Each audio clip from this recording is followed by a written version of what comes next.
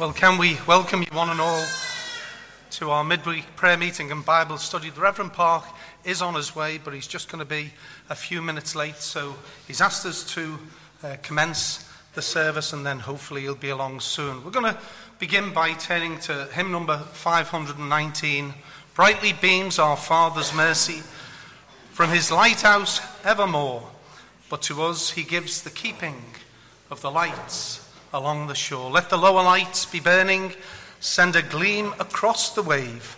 Some poor fainting, struggling seamen you may rescue, you may save. Standing as we sing this great old gospel hymn, please.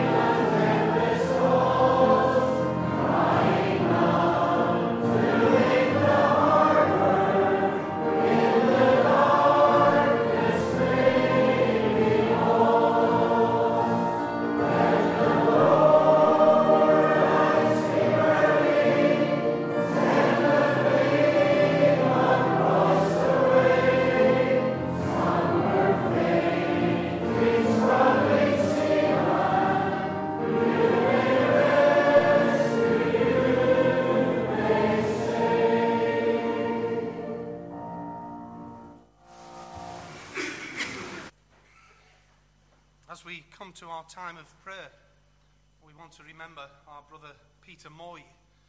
Peter was taken into hospital, and that's where Mr. Park is returning from just now.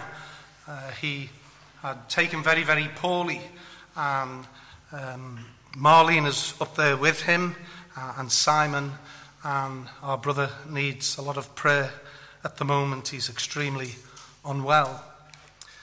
And then you have possibly heard the very, very sad news of Johnny Jordan, one of our students, and his wife Claire.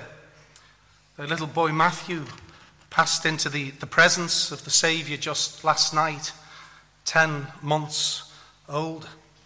Please pray that they may experience the grace of God, which is all sufficient, and pray for the grandparents too, and the wider family circle. And so we want to particularly remember these two prayer requests as we come to the throne of grace now in prayer. Let us all pray.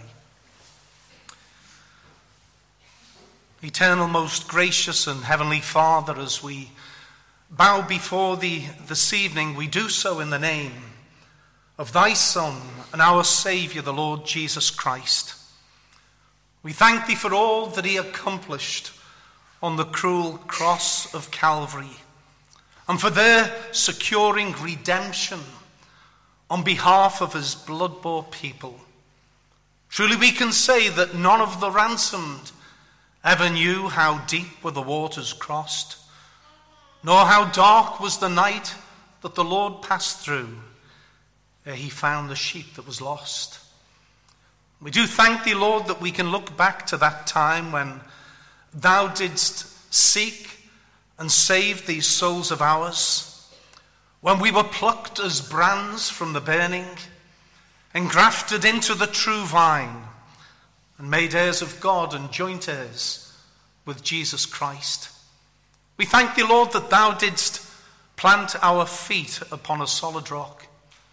You placed a new song in our hearts, even praises unto our God. And Lord, we return thanks unto thee for thy provision and thy hand of blessing upon us from the day of our conversion when we called upon thy name to this very day. We're very aware, Lord, of those times when we have often failed thee, when we have sinned and come short of the glory of God, when the frown of God has been upon our walk and upon our witness. And yet, Lord, we rejoice that thou art long-suffering towards thy people. We do thank thee for those times when perhaps we have been away on the mountains, wild and bare, away from the tender shepherd's care, and yet the Lord Jesus has come after us, bringing us back into the fold, into that straight and into that narrow way.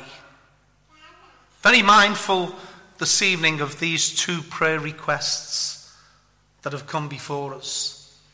We think of our brother Peter, of his life, of his witness, of his testimony. We thank thee, Heavenly Father, for that day and hour when he called upon thy name. Think of his dear wife and of Simon also. And Lord, as he is in that hospital ward this evening, we pray that you will give the doctors, the nurses, those who oversee his medical care, wisdom, guidance, and discernment. We just uphold him before thee, Lord, and we pray that thou wilt be pleased to put thy healing hand upon him. We think, Lord, of our brother Johnny Jordan and his dear wife Claire. We're very conscious of the great sorrow that has come into this home over these last 24 hours when Matthew, the dear child of just 10 months, was taken into eternity. And Lord, we often look at situations such as this and find them difficult to comprehend. We just don't have the words in our vocabulary to explain, to try to fathom all that's going on in the life of this young couple. Very conscious, Lord, that they had planned to go on holiday this weekend.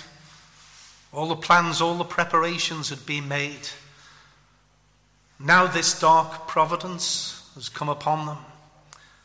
Lord, we pray that thou wilt draw graciously near in these days. Thank thee for calling our brother forth to labour in the word and to study for the Christian ministry. Lord, this is a real test of faith for this young family. We pray that they might be conscious of the prayers of the people of God, ascending before the eternal throne on their behalf. We ask of thee that thou wilt draw graciously near and give grace to help in times of need. We think of both sets of grandparents and how heavy their hearts are as well. Lord, we just ask that thou wilt come upon them in a special way, in a supernatural way. And as preparations are made now for the Thanksgiving service of the life of this young child, we pray, Lord, that through the ministry of thy word, thou wilt speak to needy hearts and souls. We know not the detail at the moment, but we pray, Lord, that whoever will labour in the word at that Thanksgiving service might do so with the anointing of the Spirit of God upon him. Grant that he might bring comfort and consolation through thy truth to this family. We do thank thee for the very fact that we can gather together as thy people this evening, and we can gather around thy word, and collectively we can seek the throne of grace. And Lord, as we do so later in the service, we pray that the Spirit of God might move upon us, that thou wilt move from seat to seat, from heart to heart, and stir the souls of thy people. We pray, Lord, that thou wilt enable us to keep both of these families, even at this stage, upon our hearts. So bless us. Undertake for our pastor as he travels to be with us this evening.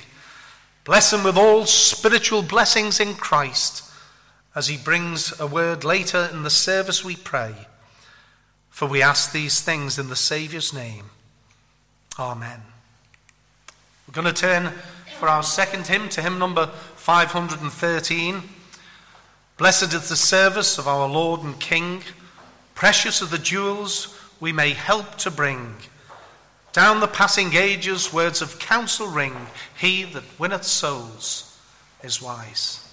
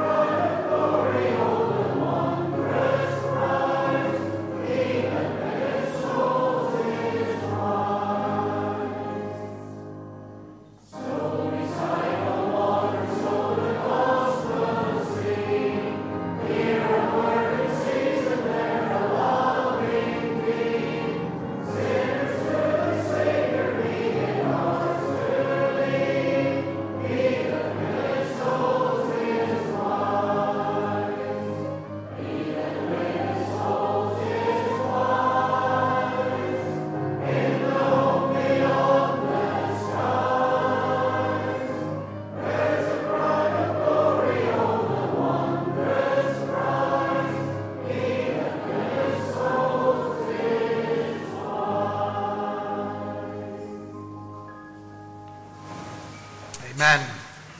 If you see me looking at the door, then I'm waiting for Mr. Park to appear. And if these notices are dragged out, there's a reason behind it all, because I have no message this evening. We want to welcome you one and all to our midweek prayer meeting and Bible study, and a special word of welcome to those who are joining us on Sermon Audio, Facebook and YouTube. Just a few announcements. Tomorrow evening is the new year as far as our general presbytery is concerned. The new year for the presbytery starts in the month of September, and so we're to meet in the Martyrs tomorrow evening, the elders of the church here at 8 p.m. And then please remember the barbecue that's planned for Saturday evening at 5:30. We want as many as possible to join with us on Saturday evening for this Back to Sunday School church barbecue, which takes place this Saturday. It should go on for a couple of hours, and there are going to be some games for the children and fun for all, and it will be a surprise hopefully for a few people when you come along, and of course we have some food for you as well.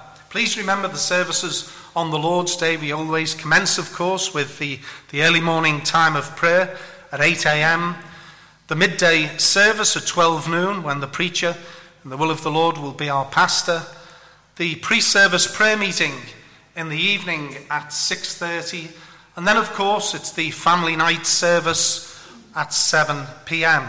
Sandra Marshall will be along in order to bring a personal word of testimony, and it will also take the form of a valedictory service as our brother Greg Gibson returns to Bible College. There will be a retiring offering for our brother Greg as he returns to the Whitfield. There are some invitations, and they're at the back of the hall. They're in the foyer area, and again, if we can circulate these and get them out to as many folks as possible, we would more than appreciate that.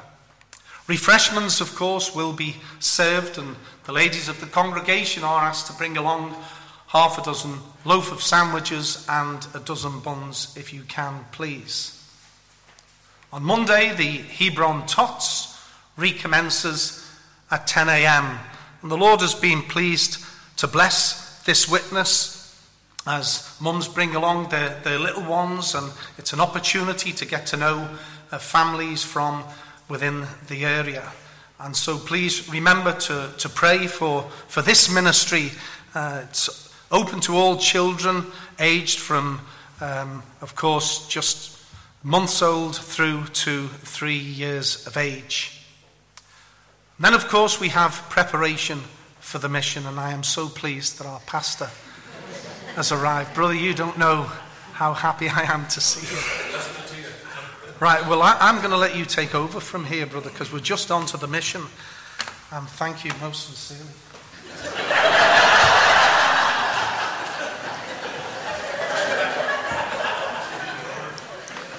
If I was another religion, I would say, don't even get time to cross myself, but don't even get time to pray. But thank you very much, Phil, for standing in.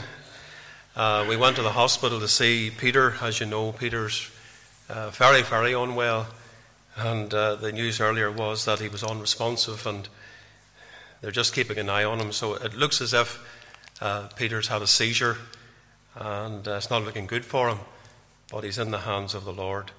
Preparation for the mission is Monday the 4th to the 8th, Friday night the 8th, and we normally have 2 nights of outreach, so Monday and Tuesday night we'll go out under the doors at 7, and then the other 3 nights, Wednesday to Friday, are prayer meetings.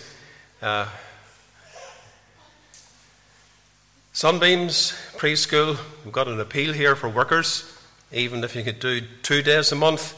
So there's a lot of children coming to Sunbeams.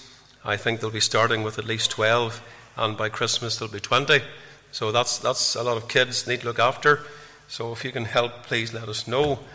The Gospel Mission is the 10th to the 24th of September in Dalriada High School, with the opportunity to go there this week and spy out the land and see the hall.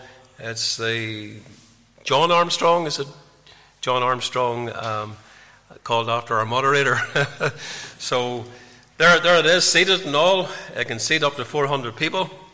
It'd be great if we could get that filled, but anyhow, we'll use part of it for the mission. And remember, the 40th anniversary concert later on in September, and the special testimony meeting in the month of October, the 15th of October. I want to keep that in mind. And I want to thank all that have helped with the shoebox appeal. Now tonight, as we send out the little announcement, we want to acknowledge that Vika and her children, Ilya, Lucia, and Emily, they're going back to Ukraine. This came very, very quickly. For some reason we had it in our minds that there was another week, but it's actually tomorrow. And Vika will be taking leave. She'll be returning to join her husband back in Ukraine. And Vika, we're going to ask you to come and say something. And then we'll have a special prayer. But anyhow, just before you do that, Vika, a few photographs. Do you remember this moment?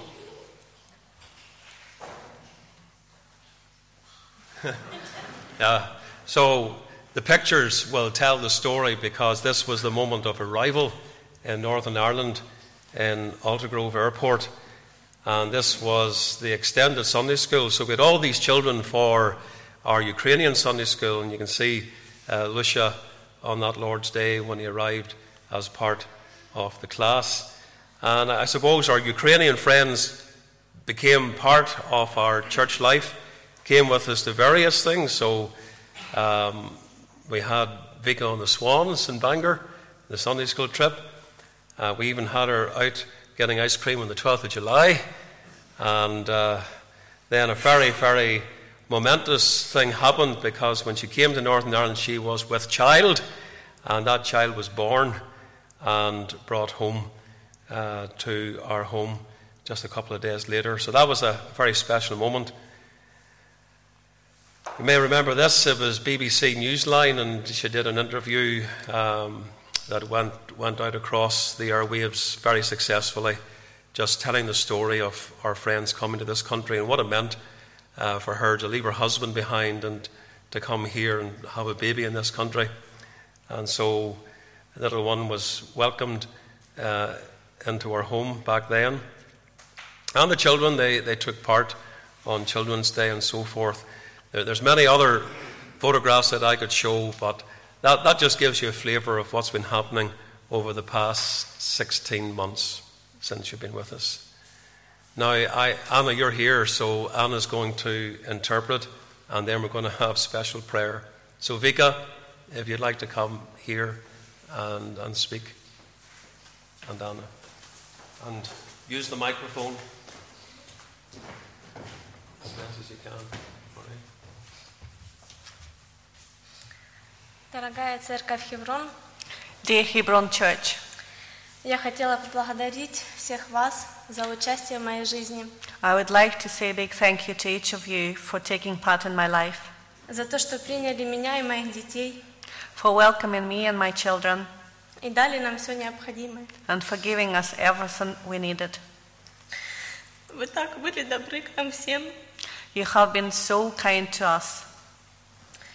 И я также хотела сказать большое спасибо мистеру Парку And special thank you to Mr. Park и Сьюзен. and to Susan. Вы приняли нас как своих родных и близких людей. You accepted us and treated us like people who are your family. Заботились, поддерживали и переживали за меня. You looked after me and you took care of me and my children and you worried about me. Спасибо всем, кто подарил подарки, когда родилась Эмили. Thank you to everybody who was so kind and gave us gifts when Emily was born.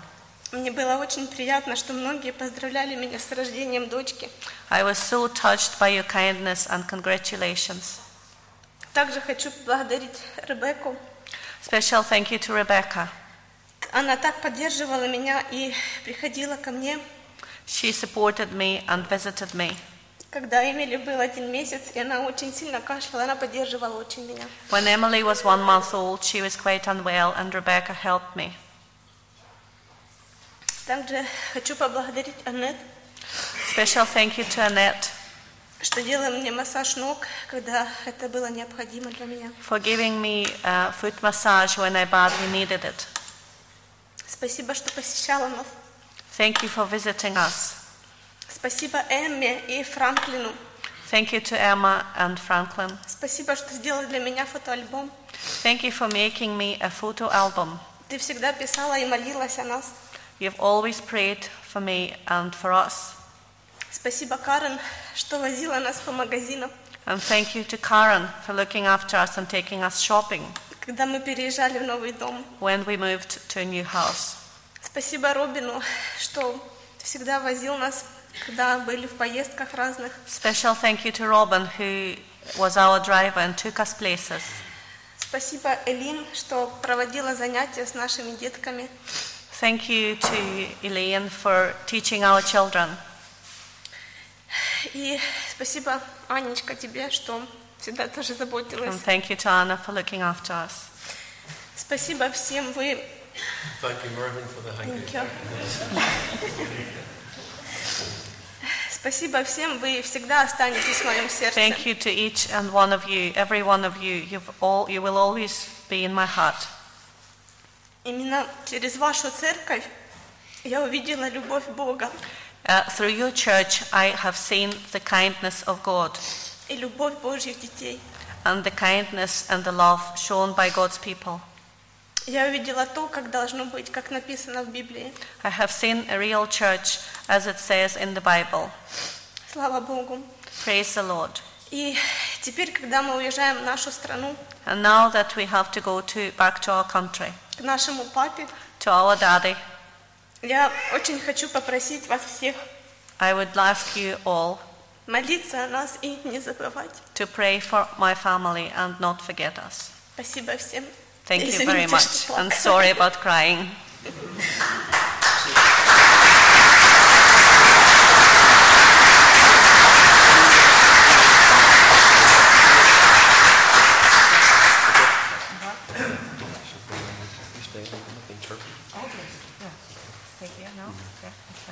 We'll get the children up as well, and we'll pray.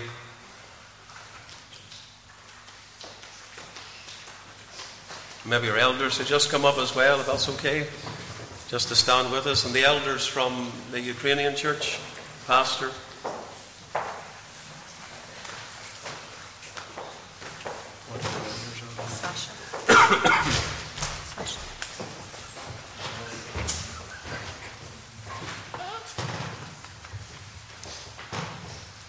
So you can see you.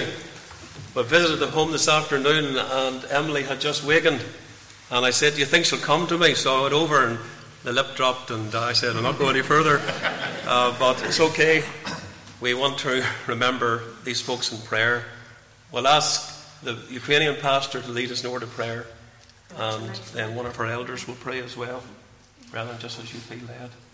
All right. Remember these folks. They're going back to a country that's still at war, and there are many dangers as well. So we commit them into the hands of God. Боже милосердный наш, Our gracious Lord, мы благодарим Тебя за Твою милость, Господь, we thank you for your mercy. и благодарим, Господи, за Твою верность к нам, We thank you, Lord, for your faithfulness и то, что Ты любишь нас не по делам нашим, Господь, and for the love you've shown to us, not because of our deeds, а любишь, потому что Ты есть любовь, Господь. but because you love us. И я молюсь Тебе сейчас, Господи, за Вику и ее семью, I pray to you, Lord, about Vika and her family. и Ты знаешь о том, что она уезжает завтра, You know that she's leaving tomorrow, и Ты знаешь то, что будет впереди, Господи, в ее семье, вот и Юры. and you know everything that the future holds for her. И мы просим, чтобы Твоя защита, Господи, была над ними там, вот в Украине. We ask you for protection for Vika's family in Ukraine. И просим Тебя, Господь, чтобы Ты мог восполнить все их нужды по богатству славы Своей. Please meet every need of Vika and her family. И чтобы Ты, Господи, мог их использовать также для славы Своей, Господь.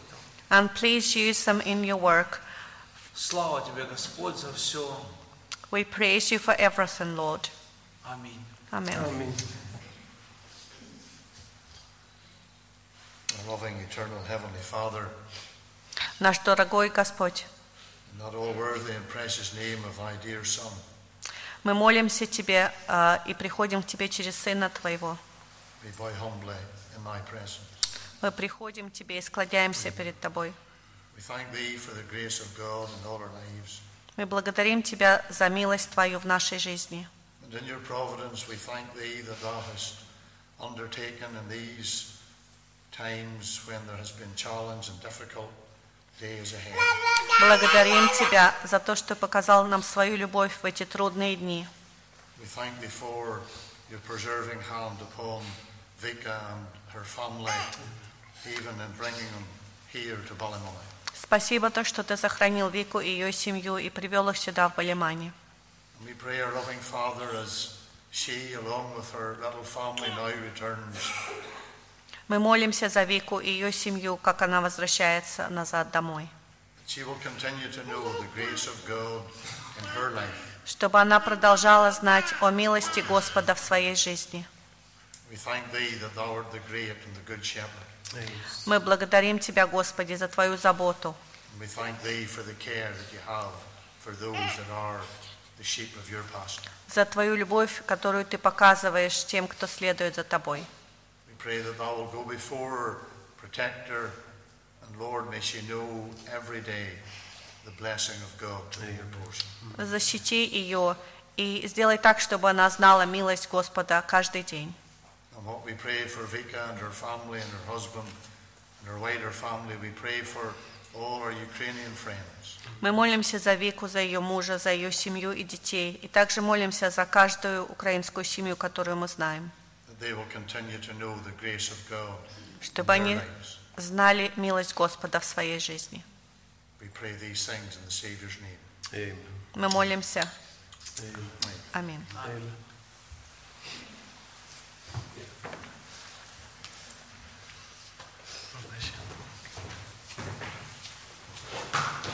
If Vic is still here at the end, we'll get her to go to the door and you can speak to her. All right.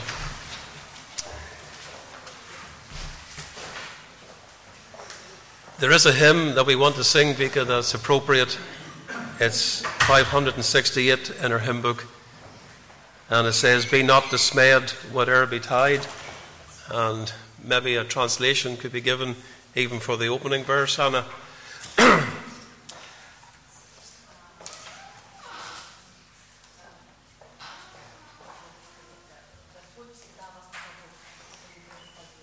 God will take care of you. Beneath his wings of love abide. God will take care of you. And that's the theme. That's the theme through the whole hymn. God will take care of you. We're going to stand and sing this hymn together.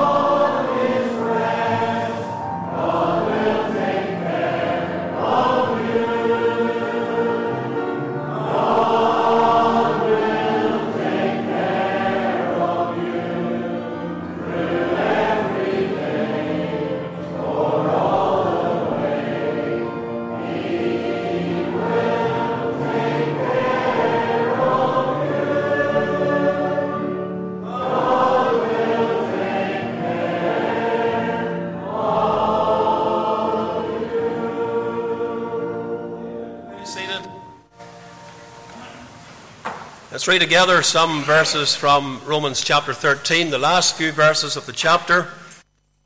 Romans chapter 13 and verse 11 through to verse 14.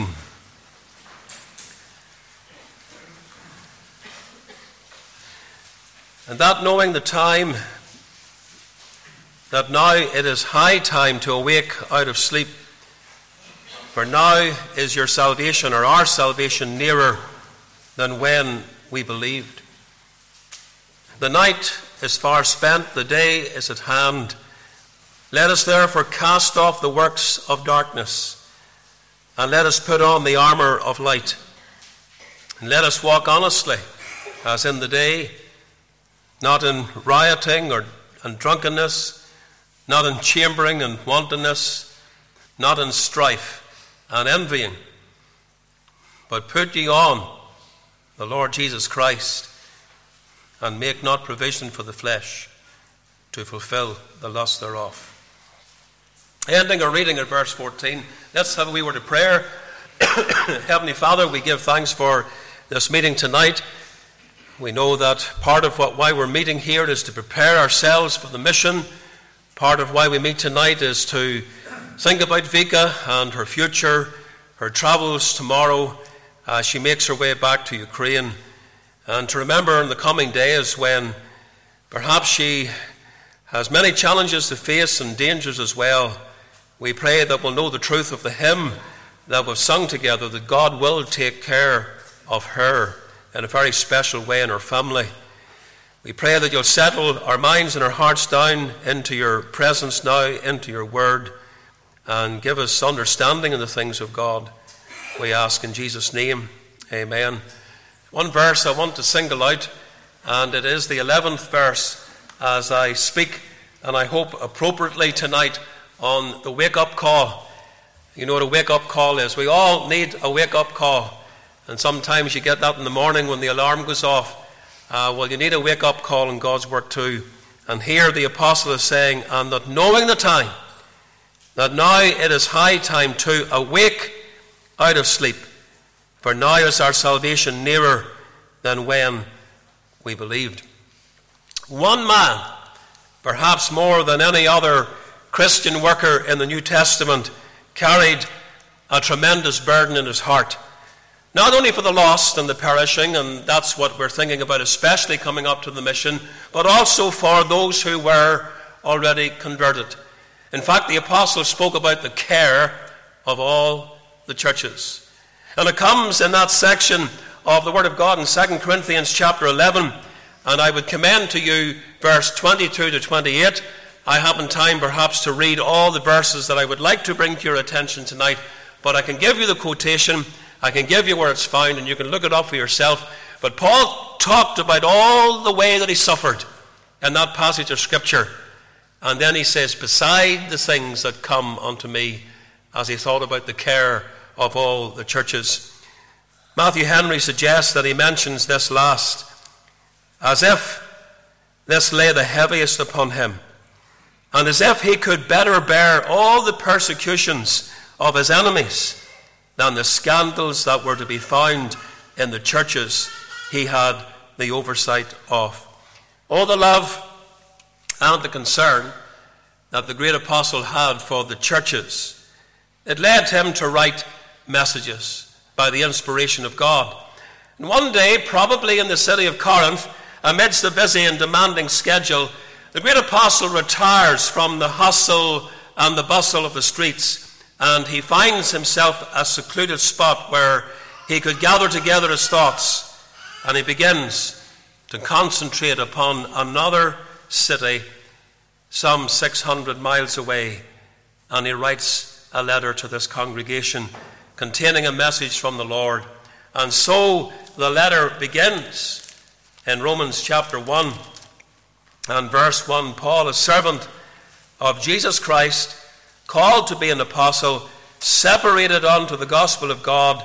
And take in verse 7 because he tells us who he writes to all that be in Rome, beloved of God, called to be saints, grace to you and peace from God our Father and the Lord Jesus Christ. And the book, of course, falls into two main sections, as I think most of you know. We have the doctrinal section, which is the first 11 chapters of this epistle. Paul, first of all, has this object in mind to set before the congregation the great plan of redemption, so that there would be no doubt whatsoever in the minds of these Roman Christians as to the truth of the gospel. How a sinner, lost, undone, ruined, can be justified by faith and sanctified by the Spirit. And then comes the practical section, chapter 12 through to chapter 16, the practical teaching. And what Paul does here is he teaches the believers what their duties were before God. You get onto the foundation, you make sure that you're justified by faith and the Spirit is working in your life, you're soundly converted, you know the Lord, here's how to live, and we have that from the 11th chapter onwards. So, for example, chapter 12 and verse 1, we have our duty to God. And what is that duty? It's the surrendered life. We are to present our bodies as living sacrifices, wholly acceptable unto God, which is our reasonable service. And then we have in verse 3, our duty to ourselves. And I'll just give you the outline. Chapter 12, verse 10, our duty to our friends. Chapter 12, verse 14, our duty to our enemies. And then chapter 13, verses 1 to 10, our duty to the state and to society in general. Now, in the last few verses of the chapter, the believers are taught 4 lessons, showing them how to live and how to behave. Verse 11, which is our text, when to awake. Verse 12, how to dress. Verse 13, how to walk. And verse 14, what provision to make. And it is the first of these that I want to consider, because it appears that these believers, many of them, had fallen asleep spiritually. Even though the gospel was still being preached, the services were still being conducted, and regular church life and activity was continuing, these people, by and large, had fallen asleep. And so Paul gives this wake-up call in our text. It is high time to awake out of sleep, for now is our salvation nearer than when we first believed. And of course, this message is up to date. It's appropriate. It's fitting. This is a word in season for us. All these centuries later, it's for us today.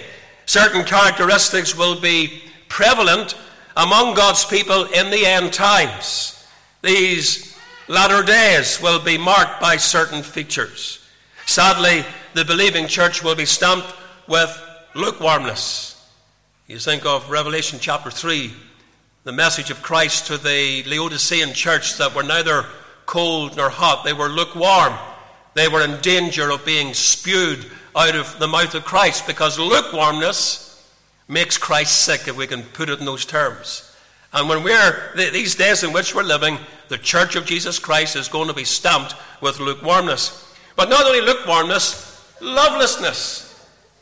Matthew 24, the great sermon on the second coming of Christ, the Lord told his hearers and tells us still today that in the end times that mark the coming of the Lord Jesus Christ, the love of many, not just a few, but the love of many will wax cold.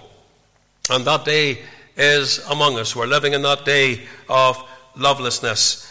And then another characteristic is sleepiness. In chapter 25 of the Gospel of Matthew, he deals with that in the parable of the virgins, the 10 virgins. 5 were wise, 5 were foolish. But you know the thing that was common to them both? They all fell asleep. They all slumbered and slept, says Jesus. Even the wise, representing the true people of God. And these are 3 great characteristics to be found in the present age: lukewarmness, lovelessness, and sleepiness. And Paul is taking up this thought in our text. He's talking about Christians being asleep and needing to be awakened. It's possible for a Christian, to fall into a rut and to be satisfied with just ordinary things. And the Bible defines that as being asleep. All right, I hope you see the analogy that is given to us here in God's Word. And just by the way, the only difference between a rut and a grave is the depth. All right? Don't want you to fall into a rut. And maybe you are in a rut tonight. We certainly want you to get out of it. We want to give you a wake-up call from the Lord tonight. So let's look at our text and have three simple thoughts. There is the awareness of the believer. And in the opening part of our text, Paul says, verse 11 of Romans 13, and that knowing the time. There was something that Paul was very much aware of. He knew the time. And the little phrase that is used here, knowing the time, refers to the character of the age in which he lived, the spirit of that generation. Knowing the time for us is pointing to these end times, the latter days, that final era before the glorious coming of the Lord Jesus Christ. And we're not to be ignorant of what is happening in this age in which we live.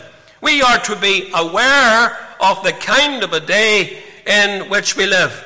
Now, what kind of a day is it? Well, it's a time that is perilous. Isn't this what the apostle took up when he wrote to Timothy, 2 Timothy chapter 3, and the opening verses? Know this also, that in the last days perilous times shall come. And if you want to know the character of those perilous times, read on. Men shall be lovers of their own selves, covetous, boasters, proud, blasphemers, disobedient to parents, unthankful, unholy, without natural affection, truce breakers, false accusers, incontinent, fierce, despisers of those that are good, traitors, heady, high-minded, lovers of pleasures more than lovers of God, having a form of godliness but denying the power thereof. And he then gives this exhortation, from such turn away. Days of corruption and sin, in other words. And each week that passes seems to bring with it more perverseness.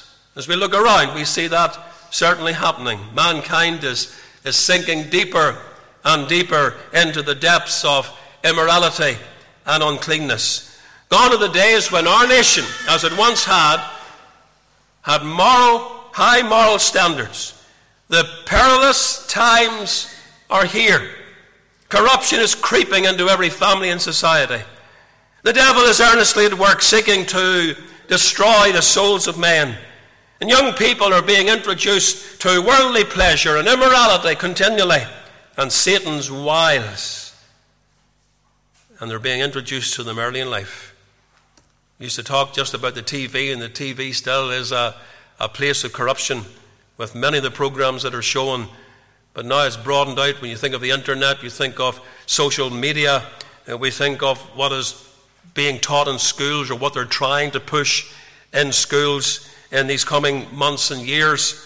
And I fear for the future of our young people growing up in this very sinful society. And politically, we have members of our government who are strangers to God and His law. And so then, to them, the Bible is something of the past. It's archaic, it's out of date, it's not relevant for today. With all their learning and with all their education, they have failed to understand the ways of God. They have closed their ear to the understanding of God's voice. Instead of upholding God's laws, they are making laws and commandments to violate God's commandments. You think of murder, all the innocents that are murdered through abortion. Think of the Sabbath day constantly being broken. We think of sodomy. We think of same-sex marriages. We think of what they call gay rights. We think of gender identity. And you could add so many things to the list. And Paul says, knowing the time. You've got to know the time. You've got to be aware of what is happening there in society. But not only is it a perilous time, but it's a time that is apostate. Let me give you the references which I'm sure most of you are familiar with, and again you can read them for yourselves. 2 Timothy 4 and verse 3. 2 Peter 3 and verse 3. 1 John chapter 2 and verse 18, and Jude chapter 1, there's only one chapter in Jude, and verse 18. And you read those passages of Scripture, and you can write across this age in which we live, and we ought to know about it. It is the age of Antichrist. It's the day of cults and false religion and false prophets and ecumenism and compromise and deceit and falsehood. And men are despisers of the gospel, and they mock the preaching, and they refuse to own Christ. Indeed, it is a churchless age. Some of you are old enough to remember when people used to go to church in Northern Ireland. In fact, it could probably be said that the majority went to church in Northern Ireland 50, 60 years ago. That's no longer the case, and Ulster is slipping further and further into the abyss. Men are unconcerned about God. They're unconcerned about Jesus Christ and about eternity and judgment and heaven and hell. In fact, many mock God's word and despise the things of God, and they ridicule the great truths of Scripture. Yes, knowing the time, says the apostle. We've got to know it. And then we can say it's a time that is short. Let me read to you just one verse of Scripture from 1 Corinthians chapter 7 and verse 29. Art thou bound on... No. 1 Corinthians chapter 7 verse 29. But this I say, brethren, the time is short. It remaineth that both they that have wives be as though they had none. But that little phrase, the time is short. We only have a short time. Don't you know that? The Bible tells us in the book of Revelation that the devil knoweth that he hath but a short time. And of course he's existed a lot longer than you and I. But as we near the coming of Christ, as we live in these days in which we're living, these end times, the devil certainly knows that his time is short. He knows it, that he has this short time. And beloved, we need to realize it. Just the span, we've mentioned that recently, just a little time on this earth, a swift ship that passes so quickly, or the weaver's shuttle that goes through the loom so quickly, a shadow that appears, or a vapor, as James calls it, that appears for the little time and then vanishes away. And soon we're going to speak the words of Paul. The time of my departure is at hand, and we must go the way of all flesh, because we're not going to live forever. It's just a little time, and we've got to know the time in which we live. And then we can say it is a time that is opportune. You know the verse that says, behold, now is the accepted time. Now is the day of salvation. This is the gospel time in which we live. This is the accepted time. This is our working time. This is our rescue time. The only time to rescue souls from the devil, and from sin, and from the world, from hell itself. And soon will the season of rescue be o'er, and soon will they drift to eternity's shore. And so we need to hasten, brethren and sisters, to rescue men and women. Our time in which to do the business of the King is running out, because the coming of the Lord draweth nigh. And so I ask you, do you know the time? Are you aware of what Paul is saying here? Knowing the time, this end time, these days in which we're living, what's happening out there? Then secondly, there is the awful condition of the believer. And it's really summed up in the word sleep. These Christians, many of them unto whom the apostle is writing, were sleeping spiritually. And Paul is writing to God's people. He's writing to the redeemed, to those, as we've seen, who were the beloved of God, called to be saints. Those whose faith was spoken of through the world, and yet it seemed that some of them at least, and perhaps for all we know many of them, they were sleepy Christians. They were not awake to their duties and responsibilities. And what is true of the Romans in Paul's time has been true of the people of God in every successive generation. The church stands in need of continual revival, of continual awakening and stirring. It's so easy to fall asleep. Some of you know that better than others. But you know, sleep and rest is necessary to the human body and mind. You can't do without needful sleep. And if you try to do without it, your physical and mental frame will soon collapse under the strain and weakness of doing without sleep. Everyone needs sleep, and some more than others. But surely something is wrong if a person is sleeping all the time and they never waken. It's also necessary to rest from our labours, our spiritual labours too, by times. That's why the Lord said to his disciples, "Come ye apart into a desert place and rest a while." Our batteries need to be recharged. But again, something is wrong if the disciples were coming apart to rest all the time. Our text has something very important to tell us. It's showing us that some believers are spiritually sleeping. They're sitting back. You've heard the expression, the armchair Christian. You can just get the picture of someone sitting so relaxed in the armchair and maybe drawn up to the fire. It's not long in that atmosphere sitting there that person can succumb to sleep. And if you're doing that spiritually, if you're the armchair Christian, let us know tonight that you're not doing anything for the Lord, and you haven't got the burden that God wants you to have for the souls of men. And so are you a sleeping Christian? Are you?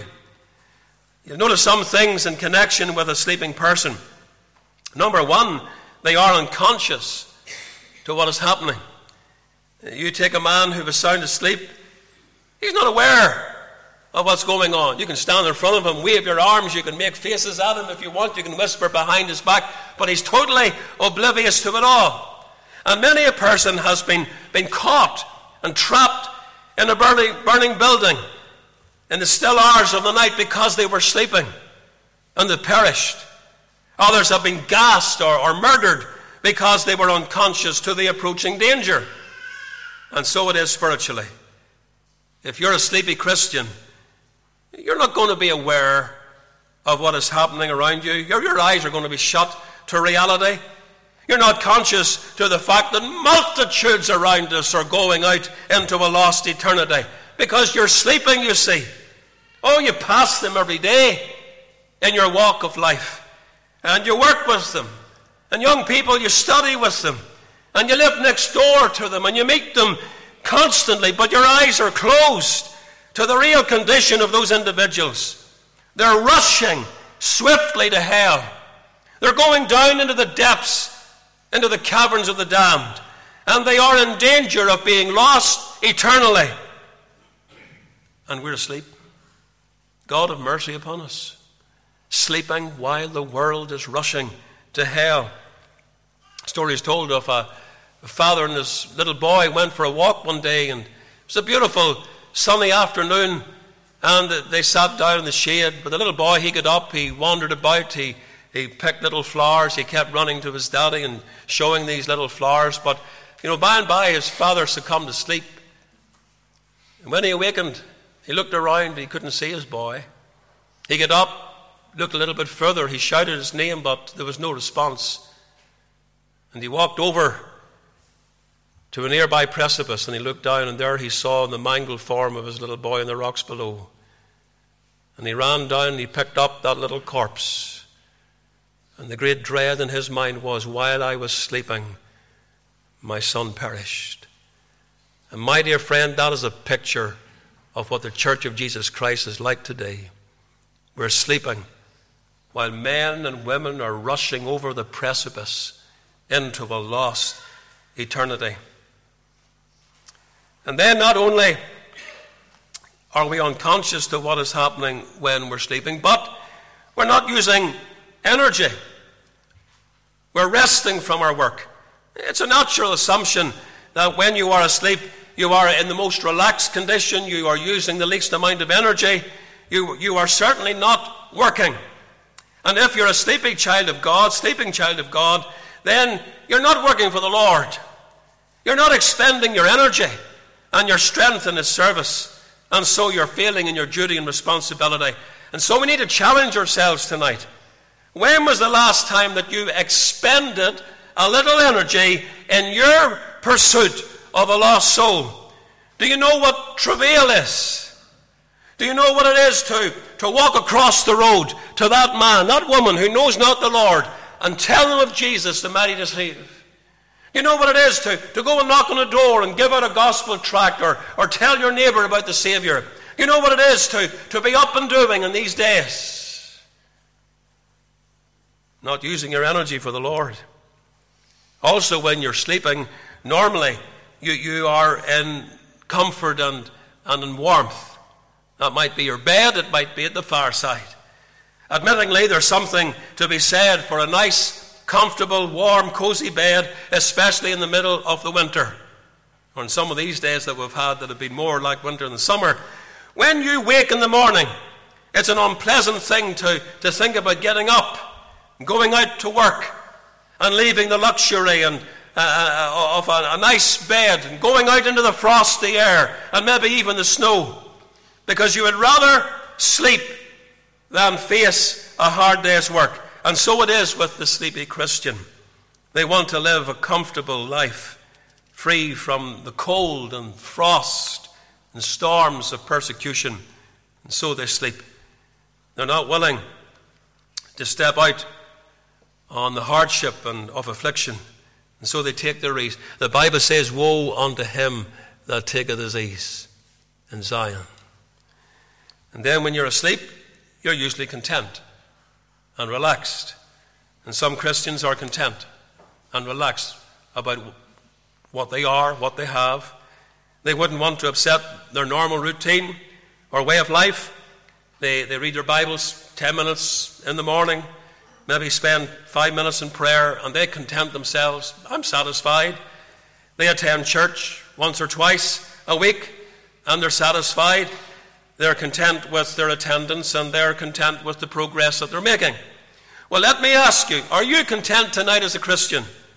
Are you satisfied with the progress that you're making and the progress of your church?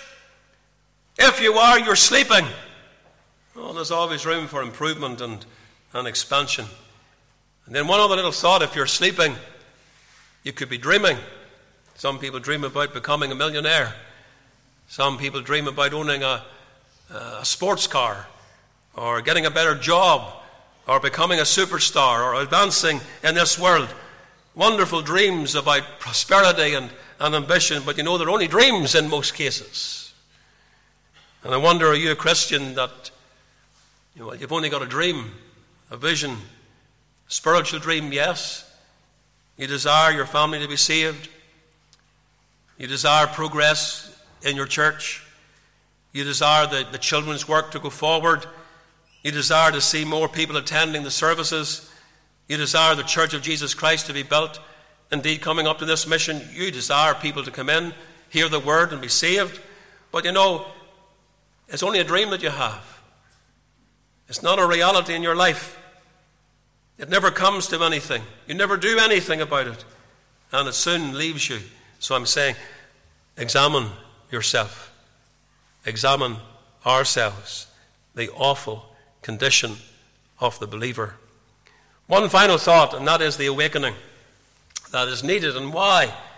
And in our text, the apostle, he says, knowing the time, it's now high time to awake out of sleep, for now is our salvation nearer than when we believed.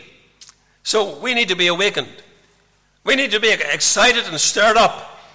Some of God's people need a good shake, a good spiritual shake, in order to awaken them. And sometimes it takes that. You ever see anybody in a coma? I have. We need spiritual dynamite to get some Christians out of the coma that they're in. Why do they slumber and sleep? It's time that they were up and about and became alert and watchful. It is high time to awake out of sleep.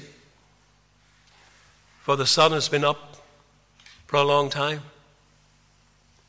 It is high time to awake out of sleep because others are awake and they're about us. It is high time to awake out of sleep because souls are perishing. It is high time to awake out of sleep, for Satan sleeps not. You can be certain of that. Why do we need to be awakened? For now is our salvation nearer than when we believed. Heaven, the eternal joy and happiness and peace for the believer, is now nearer to us than ever before. Nearer to us tonight than it was this morning, and certainly nearer from the day of our birth. There is but a step between you and I and heaven. Death is coming, and our time on earth will be over. Eternity is approaching, and our work will be done. Time is now fleeting, the moments are passing. Passing from you and from me. Shadows are gathering, deathbeds are coming for you and for me. Christian, awake. It's only what's done for Christ and eternity that's going to last. Thousands of souls are perishing in their sins every day. You must give an account of your stewardship. Awake thou that sleepest, and arise from the dead, and Christ shall give thee light. Pray. Pray in your heart right now to the Lord. Lord, help me to be alert. Make my conscience tender as the apple of my eye. Awaken it and keep it awake. We need to bestir ourselves. We have responsibilities in this matter to shake ourselves. But it's not something that can be worked up in the flesh. We know that. Samson was asleep in the lap of Delilah. The Bible says that he awoke out of his sleep and said, I will go out as other times before and shake myself. And he wist not that the Lord was departed from him. We need more than just shaking ourselves and going out. Because maybe the Lord's not with us. We need the work of the Spirit. We need the Holy Ghost to come and lay hold upon us. And then we need to pray for the Spirit to come. And genuine awakening is a work of the Spirit. He's the author of revival. It's the Spirit, says Jesus, that quickeneth. And as we approach the mission, let's look to the Spirit and let's pray that the Holy Ghost will come and that he will set the church of Jesus Christ on fire and that he will awaken us. I'm praying that I'll be awakened out of my sleep as the pastor, as the evangelist. And I pray that God's people will pray likewise. Lord, waken me up and help me to know something that's spoken of in this text of Scripture tonight. Knowing the time. Do you know it? Well, it's now high time to awake out of sleep, for now is our salvation nearer than when we believed. May God bless his word and just use it for his glory and his honor. We'll sing a hymn, 675, Far, Far Away, but we're going to sing Not Far Away. Think of Ballymoney. Think of the surrounding villages and hamlets. Think of the countryside. Not far away, in heathen darkness dwelling. May not be millions that live here, but certainly thousands of souls forever may be lost. Not far away, maybe we could sing that, and then think of the thousands rather than the millions right here on our doorstep. Thank you.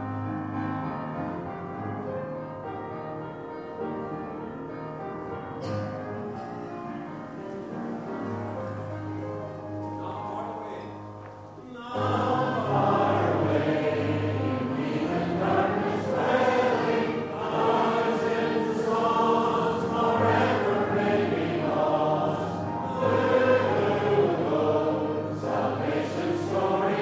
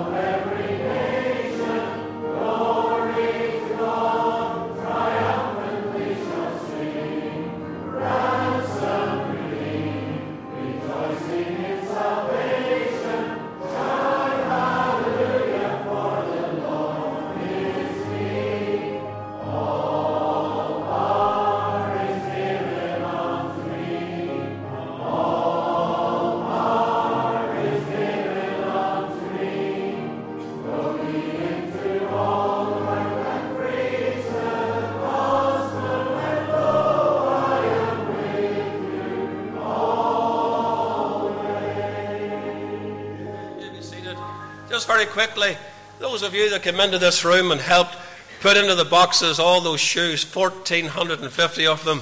There was a consignment brought to one of the villages, and these are some of the children just getting the shoes this week, and very glad to receive off them. So again, we thank you for your hard work in this respect.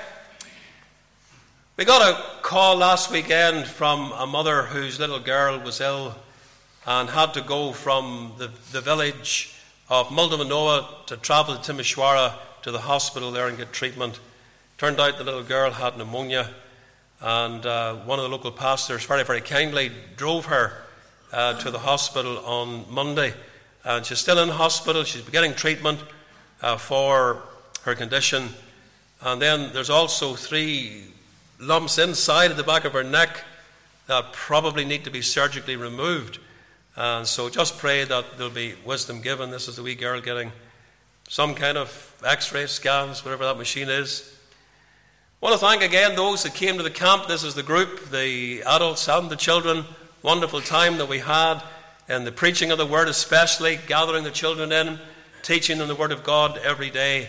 And these were very, very special times. And on the last night, gathering around the campfire as we sang together, and just had that, I just say, a beautiful time of fellowship the one with the other. Then all the more exciting things took place, during the week, the activities, and the children really enjoyed the slippy slide, and we had the Ukrainians won. They beat the Russians. We want you to know that these children had a really good time. And on the assault course, you can't maybe see below that, but there's a lot of water lying.